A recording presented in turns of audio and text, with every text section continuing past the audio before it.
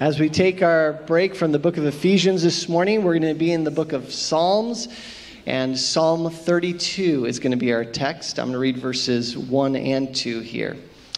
It says, "Blessed is the one whose transgression is forgiven, whose sin is covered.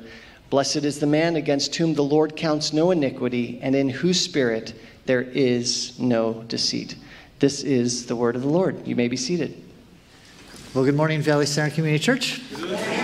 It is a real joy to be with you here. This is our second Sunday as we've been on vacation as a family, and it was so great last Sunday to sit under Dave's preaching as he is working through the book of Ephesians. And before we get started, and I pray that David and Jason won't count this time against my preaching time, but I do want to say, as an outsider looking in, me and my family, we get a chance to come out here maybe once, maybe twice a year, and we so delight in worshiping with you. But we just want to let you know, you guys have a really good thing going here.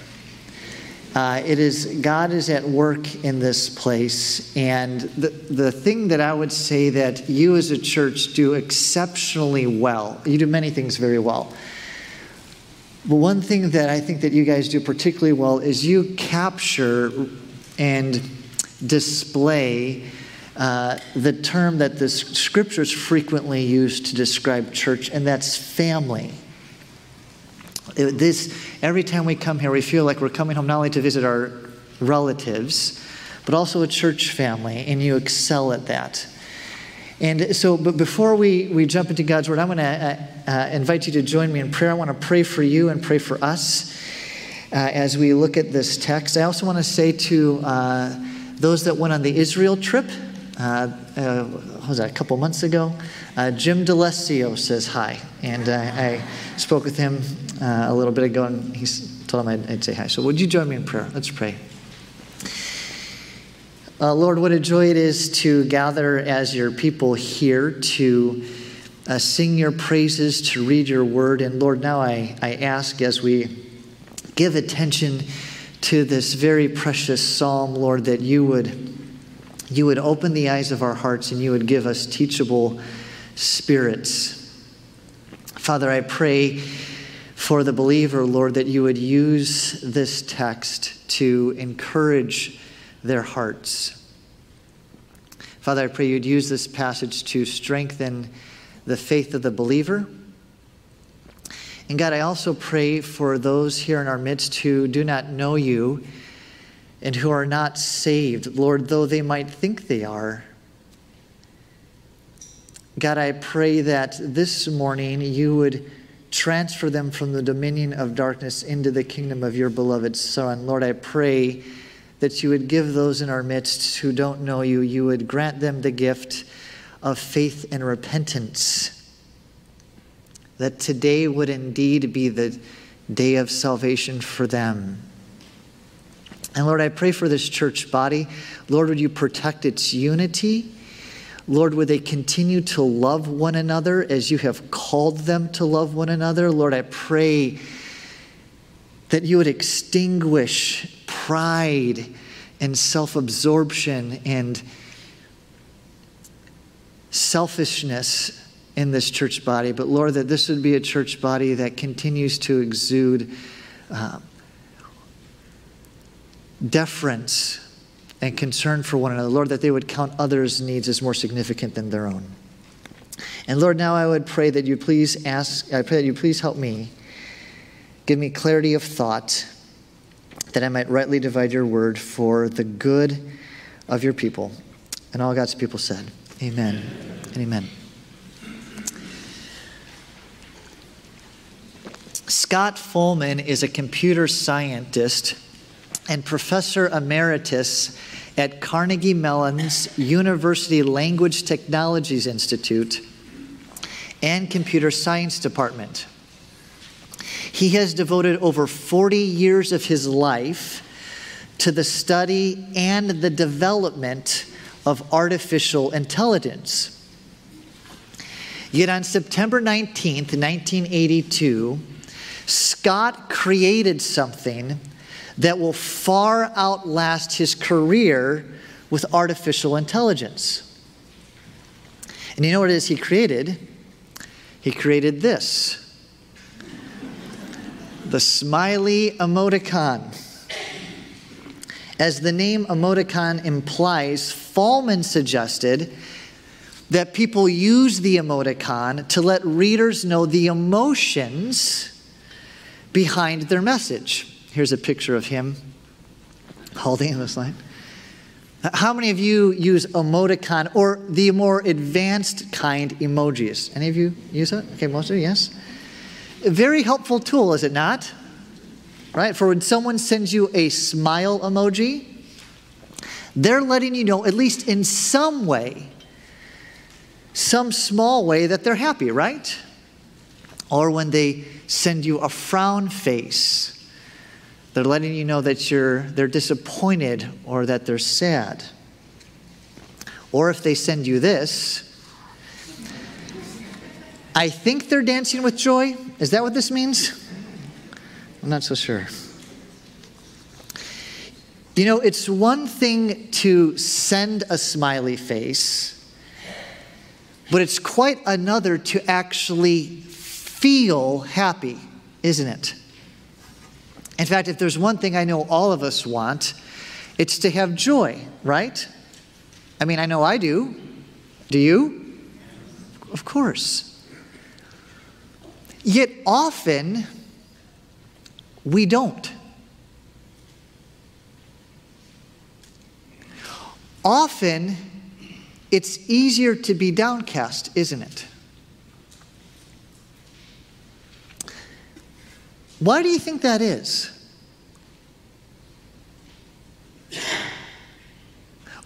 Why do you think it's often easier to be downcast than it is to have joy, especially a joy that would transcend our circumstances?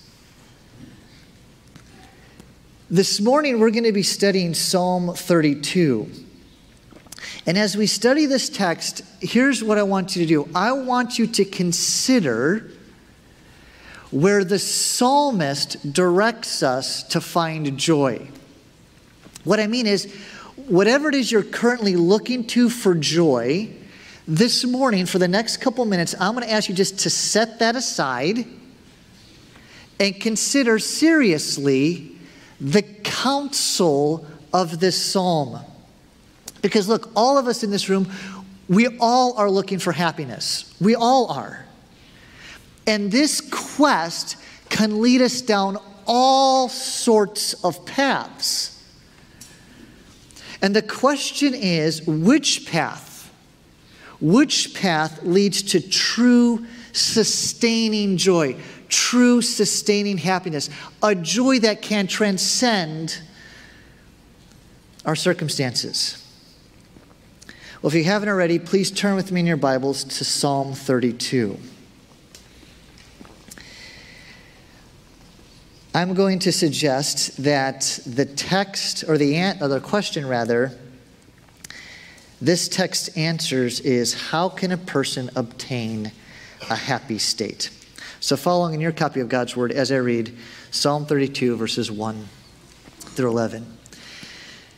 David writes this under the inspiration of the Holy Spirit. He writes this: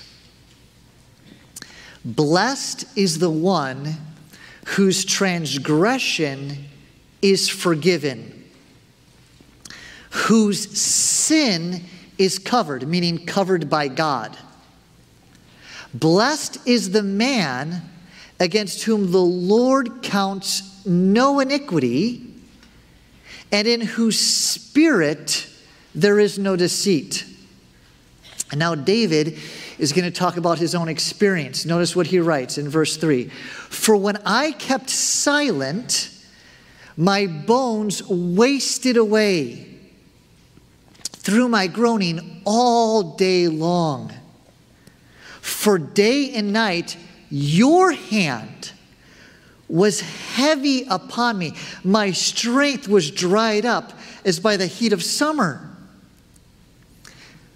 I acknowledged my sin to you, and I did not cover my iniquity. I said, I will confess my transgressions to the Lord, and you forgave the iniquity of my sin. So David begins by saying, blessed is the one who knows this forgiveness.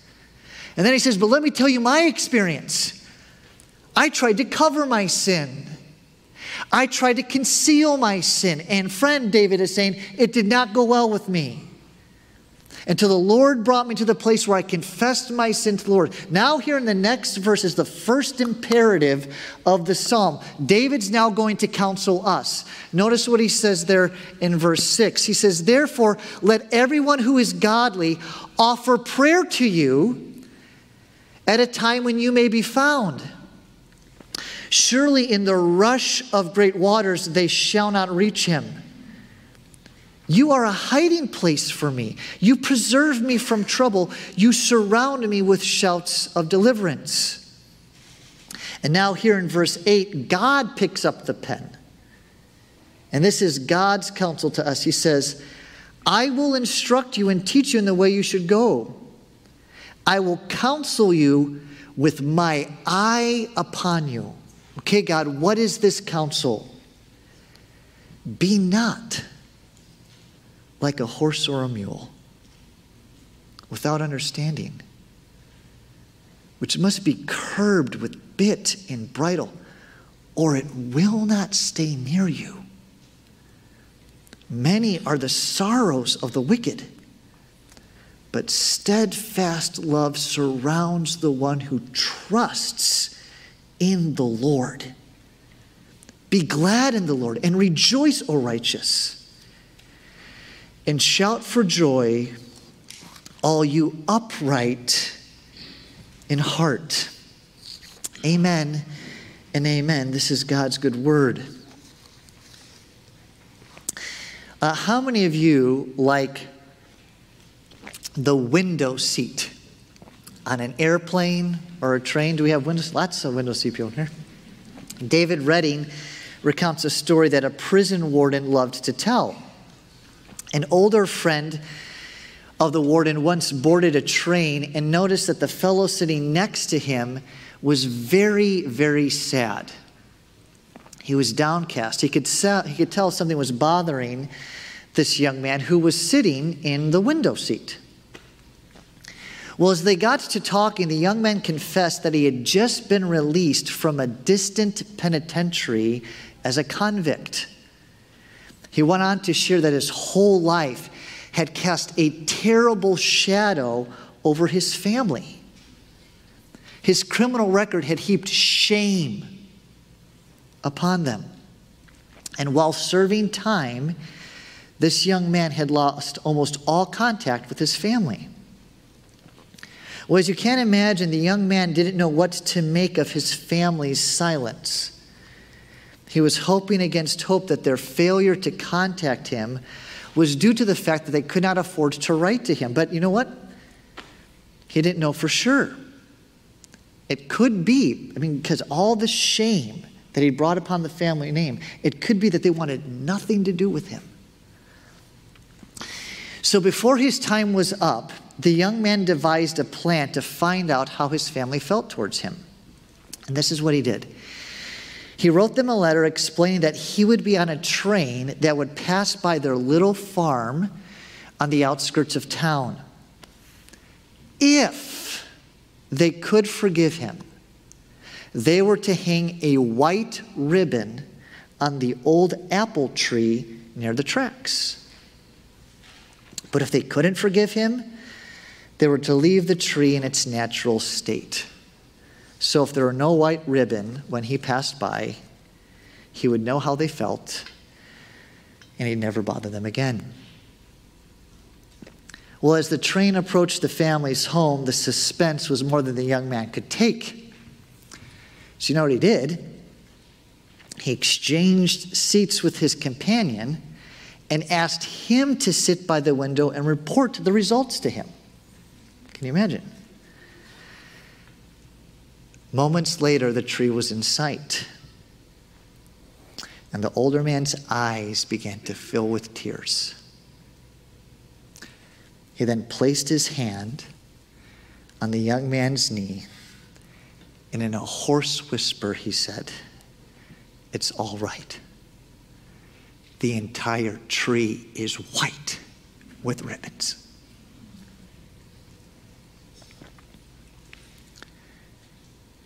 Notice how David begins this psalm.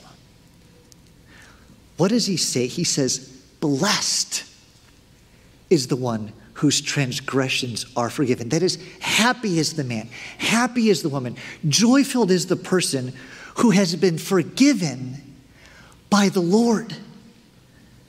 That is, happy is the man, joyful is the man who's been forgiven by the Lord. And is it any wonder why? Because far greater than a family's forgiveness is the Lord's. Now consider for a moment what David is actually saying. Friend, don't miss this. David is saying, it's on the screen now, David is saying that true happiness is not found in the pleasures of sin, but in its forgiveness. Do you see that? True happiness is not found in the pleasures of sin, but in its forgiveness. The message of the world is the exact opposite, is it not? I mean, all around us, we are encouraged to go down the path of self-indulgence, aren't we? Is not the call of the world that happiness is found in the fleeting pleasures of sin? Yet, friend, please hear me. True blessing is not found in what you can get away with. No, true blessing begins with confession and continues with praise to God for his grace and salvation. This is why David calls the reader to go to the Lord in prayer that he may be found in verse 6. Have your eyes fall there once more time.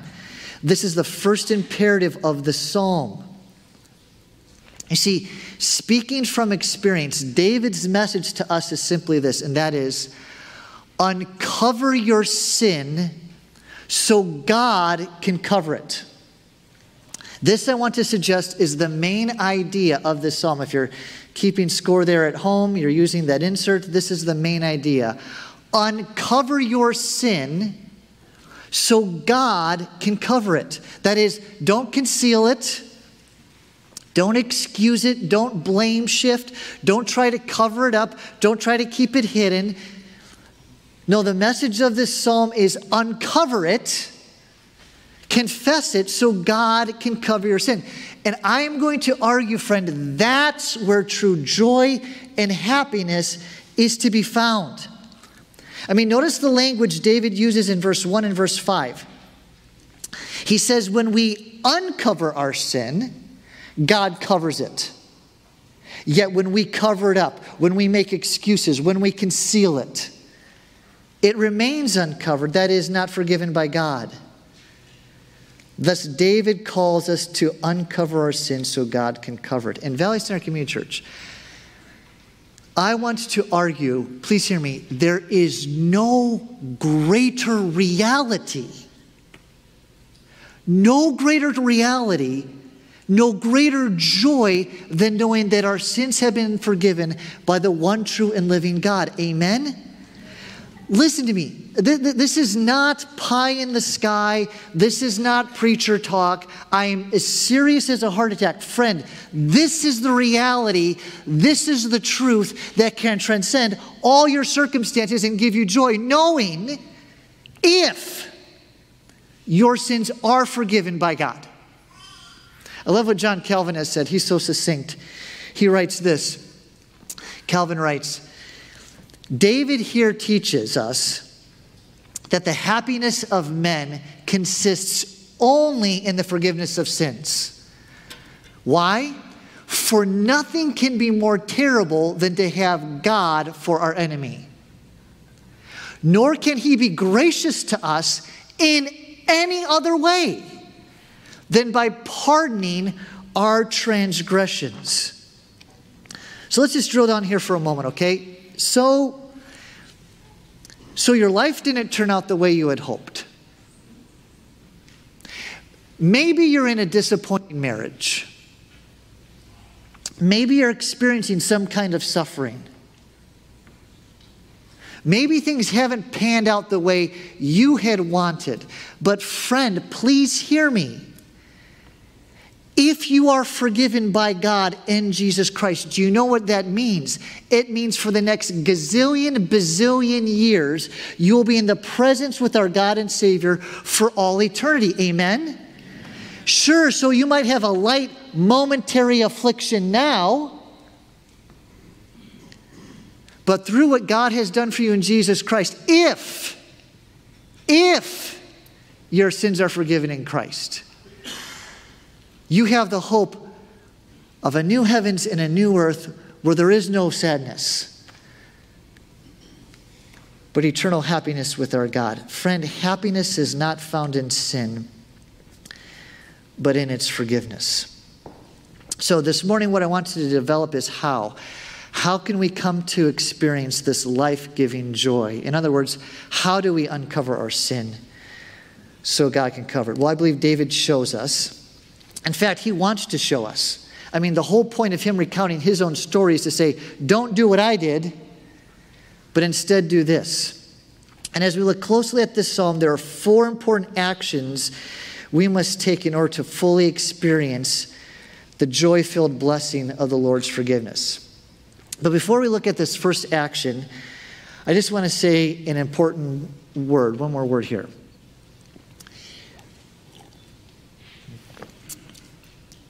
You sinned this week.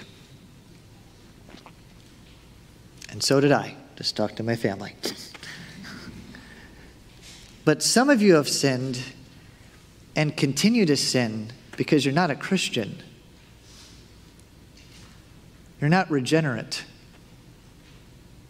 You're actually, if we're using the Bible's categories, you're dead in your trespasses and sins. And friend, in love, I need to tell you, there is a coming judgment for your sin. And that judgment for your sin is eternity in hell. All of us, you are going to have to stand before God one day and give an account.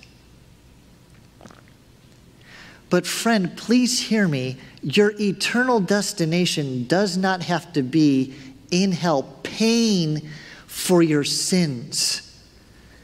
No, please hear me. In Christ, God has made provision for your sin. And as we work our way through this text, I'm going to put all my cards on the table. And I'm just going to say, I'm going to be pressing you to own your sin, confess it, and to put your trust in Christ. That today would be the day of salvation for you. Now, others of you are Christians, but you still sin. And God calls us to keep short accounts so that when we do sin, we confess it, not to receive salvation. We already have that through faith in Jesus, but so that the closeness and fellowship with our God can be restored. So, how can you uncover your sin? Well, the first action is this, notice, and that's to forsake concealment. Look again at verses 1 through 3. David writes, "Blessed is the one whose transgression is forgiven, whose sin is covered," that is by God. "Blessed is the man against whom the Lord counts no iniquity, and in whose spirit there is no deceit." Deceit refers to deceiving man or God about one's own sin. That is, the man doesn't conceal his sin. Verse 3, notice, "For when I kept silent, my bones wasted away through my groaning all day long." In Edgar Allan Poe's haunting short story, The Telltale Heart, the main character commits murder. And then he hides the victim's body under the floorboards. And confident that no one will find any evidence of the murder, the main character, who's also the narrator of the story, he invites the police to search the very room the body is concealed. The police search the room, suspect nothing, and leave. And the narrator then goes about his life with a pleasant and easy manner about him. However, it isn't long before the narrator begins to feel uncomfortable. And unable to escape the lingering guilt of his deed, he begins to hear,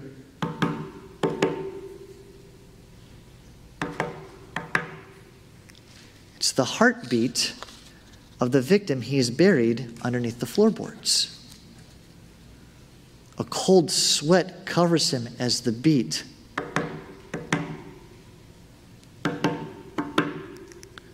It goes on relentlessly. In fact, it refuses to go away, so much so, it keeps increasing in volume. Terrified by the violent beating of the heart, the narrator then breaks down and confesses. He tells the police to tear up the floorboards to then reveal the body. And as this short story so powerfully illustrates, Valley Center, the pounding, please hear me, the pounding that drove the narrator mad was not the grave down below, but the pounding within his own chest. And Valley Center Community Church, so it is for all who conceal their sin. Notice the physical torment David is experiencing as a result of concealing his sin. Notice what he says there in verse 3. It says, he wasted away. He groaned all the day long. Verse 4, his strength was dried up as by the heat of the summer. Can we relate to that? Like the narrator in the Telltale Heart, David experienced physical torment. And you know what? David is not alone. I have counseled many people who have suffered physical anguish as a result of them trying to hide their sin, to conceal their sin, to keep it from their spouse, to keep it from their kids, to keep it from their church. They're hiding their sin. Ulcers, headache, chronic fatigue, insomnia. Friend, please hear me. These are just a few of the physical effects that hidden sin brings.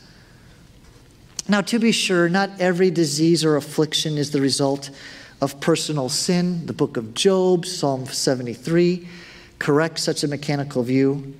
But nonetheless, friend, please hear me, there remains a reality that hidden sin often produces harmful effects on the body.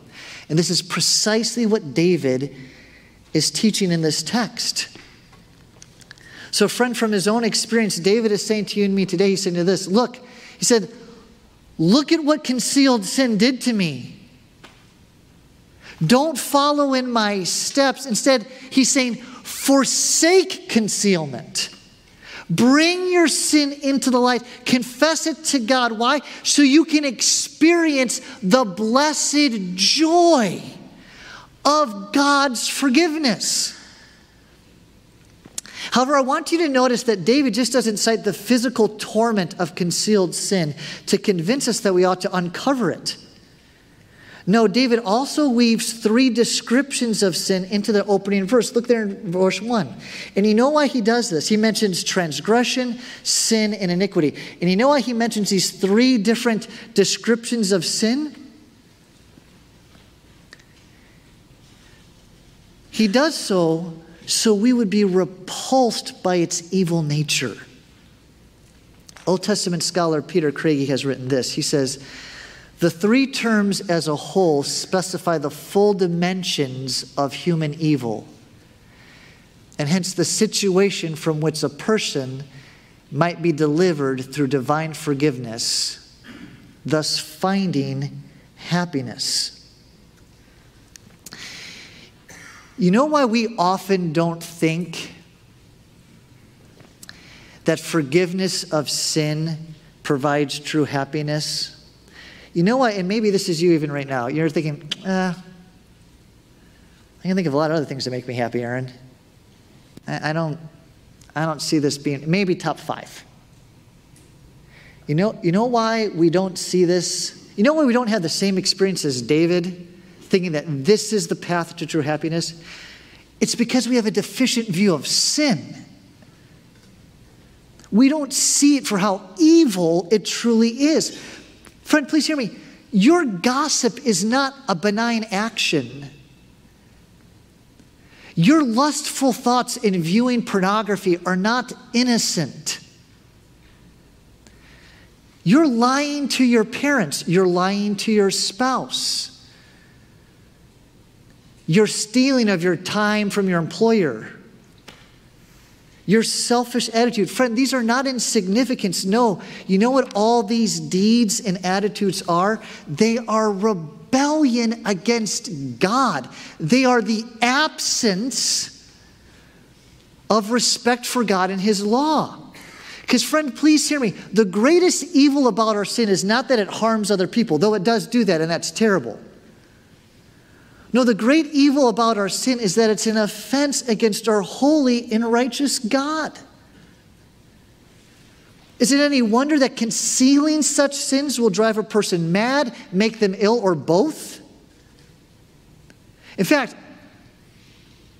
is that you?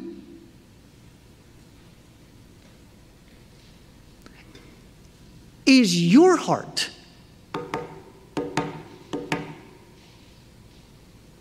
is it beating right now? Because like David, you have been trying desperately to conceal your sin. Do you feel like you're wasting away?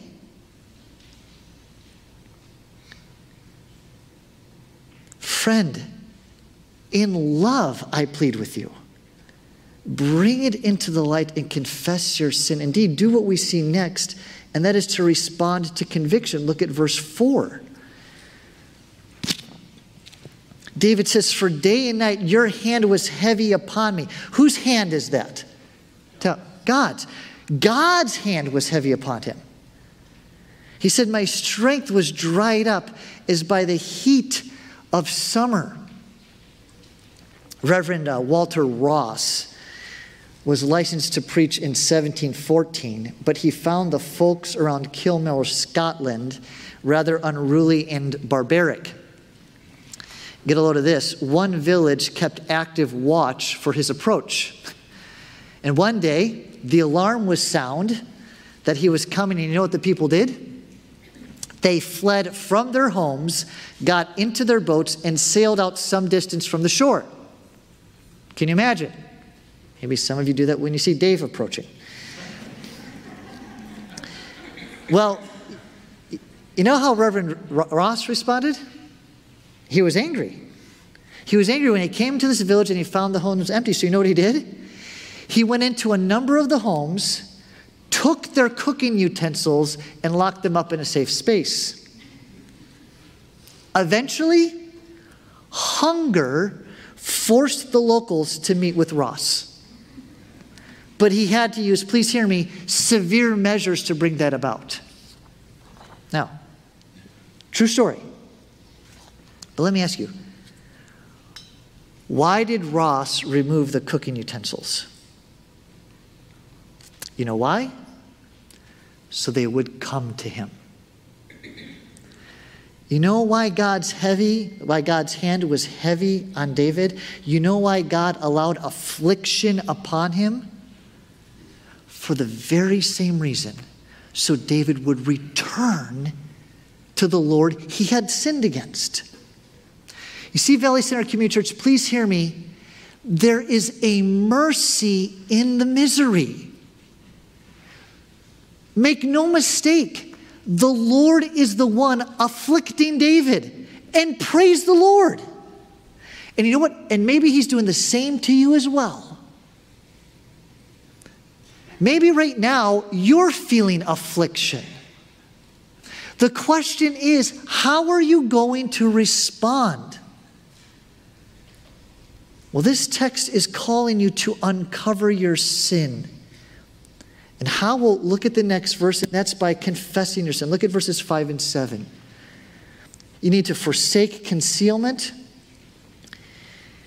You need to respond to conviction. Now look here, confess your sin. Look at what David says in verse 5. I acknowledged my sin to you. I did not cover up my iniquity. This is where we're getting this idea of cover, uncover.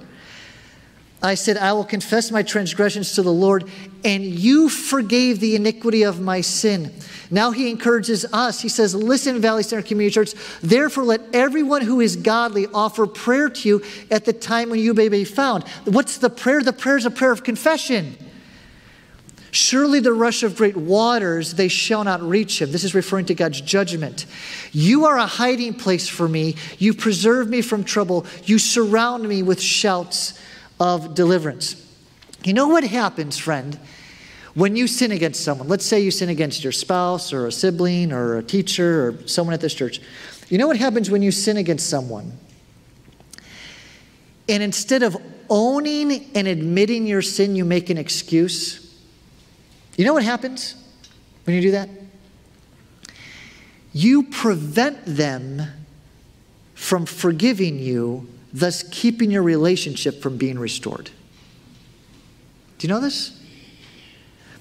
So often we think that when we sin against someone, we think it will make things better if we offer excuses as to why we did it, or if we downplay the offense. We think that's going to make things better. Friend, please hear me.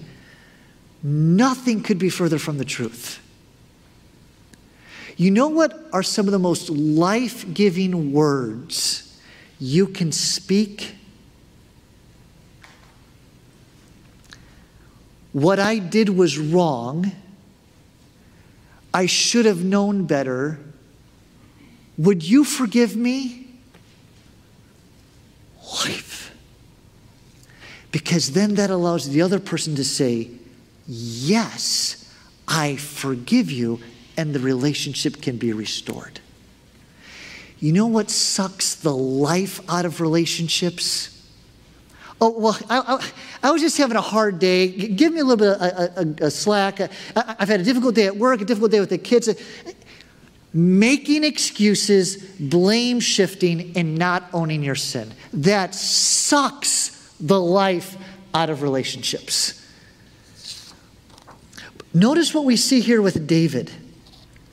We see him making a humble confession. Indeed, verse 5, I would argue we get a model of what a true confession looks like. And this I want to suggest is how we ought to confess our sins to God and others. Notice, David does three things. First, he acknowledges his sin. That is, he agreed with God that what he had done was sin. Now, some people believe that David is referring to his sin with Bathsheba. That could certainly be the case. However, the text doesn't specify. All we know is that David sinned, and in his confession he says, God, I own it. What I did, it was wrong. He doesn't justify his actions. John Piper provides a really helpful insight here. Speaking of confession, Piper writes this. He says, confession to God is not merely admitting our sin as real, but also rejecting our sin as repulsive. Second, I want you to see that he didn't cover his iniquity. That is, David owned his sin. He took full responsibility for what he had done. And then third, he spoke it. He confessed his transgression. He actually spoke to the Lord in prayer. And tell me, what was the Lord's response? What did the Lord do in response? He forgave David. As several commentators have pointed out, the Hebrew word for forgave there in verse 5, it's a common verb, and the idea means to lift or carry away. The idea is that forgiveness is relief from a burden. Think about how many of you, when you go get groceries, you want to bring all the groceries in and just make it in one trip? Are you one trip kind of people? You know what I'm saying? So you get the bags and you're carrying all the bags through the garage, up the stairs, and then finally, you can send them down in the kitchen, right? What a relief, okay? Forgiveness is conceptualized in that way with this Hebrew word. It's you have a burden, and now you have relief from that burden. I mean, think of Pilgrim's Progress in Christian. As he's leaving the city of destruction to the celestial city, what's he carrying on his back? A burden. It's not until he gets to the wicket gate, right, that then that burden is released. he has forgiveness. But I also want you to know that forgiveness is also described as your sin being covered. We saw that in verse 1. Also, forgiveness is likened to not being charged with iniquity. That is, God doesn't hold us liable. So notice, the vocabulary of forgiveness, it's this. Forgiveness is relief from a burden, the hiding of a record, and the dismissal of a debt. And the question now naturally arises, okay, how can this be? If our rebellion is lifted, who carries it? If our sin is covered, who erases it? If we're not charged with iniquity, who pays? And Valley Center, the answer lies in David's greater son, the Lord Jesus Christ. What does Peter write in 1 Peter 1:22? Referring to Jesus, he carried our sins upon his body on the tree. Jesus is the one who carries our sin burden. What does Paul write in Colossians 2:14? He says that Christ erased the certificate of debt that was against us by nailing to the cross. Jesus covered our sin through his death on the cross. What does the prophet Isaiah say in Isaiah 53:6? Speaking of the Lord, but the Lord made the punishment fall on him, the punishment we deserve. Jesus paid the debt, so we are no longer charged with iniquity. Amen? You see, friend, it's very important to note. Confession, and one of the many things I appreciate about your liturgy is that you have space in your worship service for confession of sin, as Jason led us in a couple moments ago. But you need to understand this, friend. Please listen to me. Confession is the condition, not the cause of forgiveness. Did you hear me? Confession is essential, but it does not confer forgiveness. That can only come from the one who was wronged. But this is what makes the Bible the greatest news in our solar system. You know what the one who has been wronged promised our God? You know what he promises? He promises that if we confess our sins to him, he's what? Faithful and just to forgive us of all unrighteousness. Amen? What good news. He's faithful to forgive us even when we don't deserve it. So here's my question, Valley Center. Why wouldn't you confess your sins? Why would you still want to conceal it? Why would you still want to justify it and not own your sins? And let me ask, for those of you here that don't know the Lord, friend, have you put your trust in Christ for your salvation?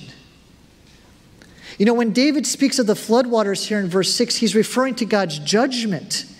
And the idea is that the one who has experienced God's forgiveness need not fear the flood of God's judgment if you've put your trust in Christ. But if you have not put your trust in Christ, friend, be terrified. But salvation is coming to you today.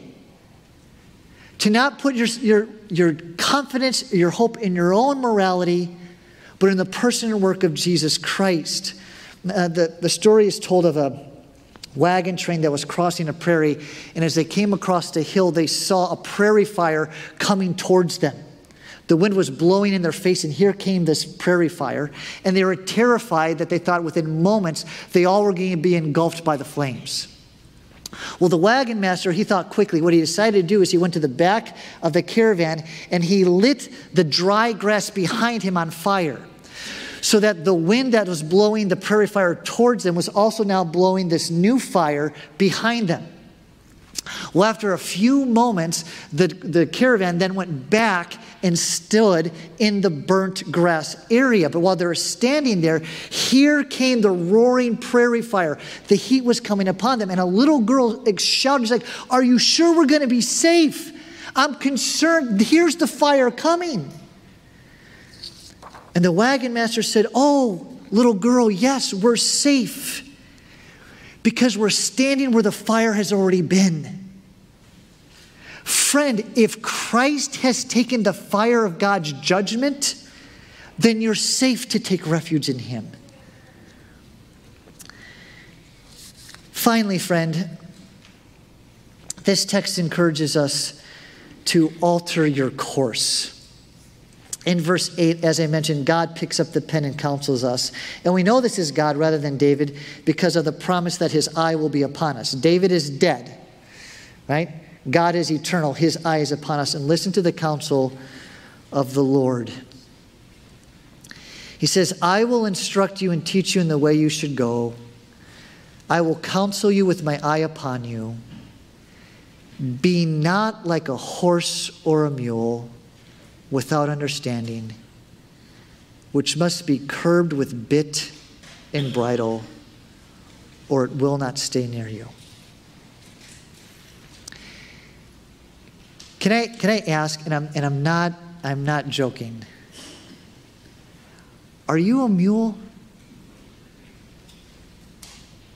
When it comes to obeying God's good and clear directions, do you have to be pulled and prodded to comply? Are you a mule when it comes to attending church? I mean, do you literally have to be dragged to come here? Are you a mule when it comes to reading God's word? Are you a mule when it comes to prayer? Are you a mule when it comes to serving others? What about tithing and giving? Are you a mule when it comes to tithing?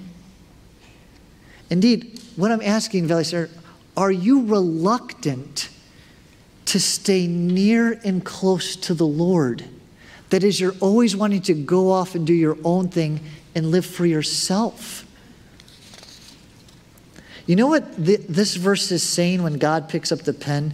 It's reminding us that God is concerned both with covering our sin and shaping our character. God doesn't want reluctant compliance. No, that's what a mule does. Instead, God wants joyful obedience. This is why David says in verse 11, look there, he says, be glad in the Lord. You know what that command is? That command, please hear me, it's the inward heart change that needs to take place in the mule. Mules aren't glad about anything but themselves. Is that true of you? Mules are stubborn, and this should not be true of the Christian. And you know what God is doing there in verse 4? Indeed, in verse 9 and verse 4, God is prodding David, the stubborn mule, to get him to confess his sin. He's saying, come, Dave. Here we go. Come, David. No, David, come with me. Stay close to me, David. Stay close to me. And David's, no, I'm going to conceal my sin. I'm going to hide my sin. And God's like, no, David, come. Stay near me. Is your Christianity mule-like? If it is, Valley Center, confess that to the Lord and receive his forgiveness. I think part of the reason why we can be mule-like is we failed to see the joy that we have in forgiveness of sins. And my prayer for you, as I've been praying for you this week, is you would take the counsel of this psalm and look to the Lord's forgiveness for your ultimate source of sustaining joy. Let's not be like a mule. Let's have joyful compliance as we follow him. Let's pray. Lord, I thank you for your kindness to us and for this word. And God, I confess that many times I have been a mule towards you. I have been reluctant to stay near you, Lord, wanting to go my own way. Lord, I thank you that you are gracious to forgive. And I thank you, Lord, for Valley Center Community Church. Lord, would they continue to find their joy in you and in the forgiveness of their sins. And may you continue to use this church for the expansion of your kingdom. In Christ's name I pray.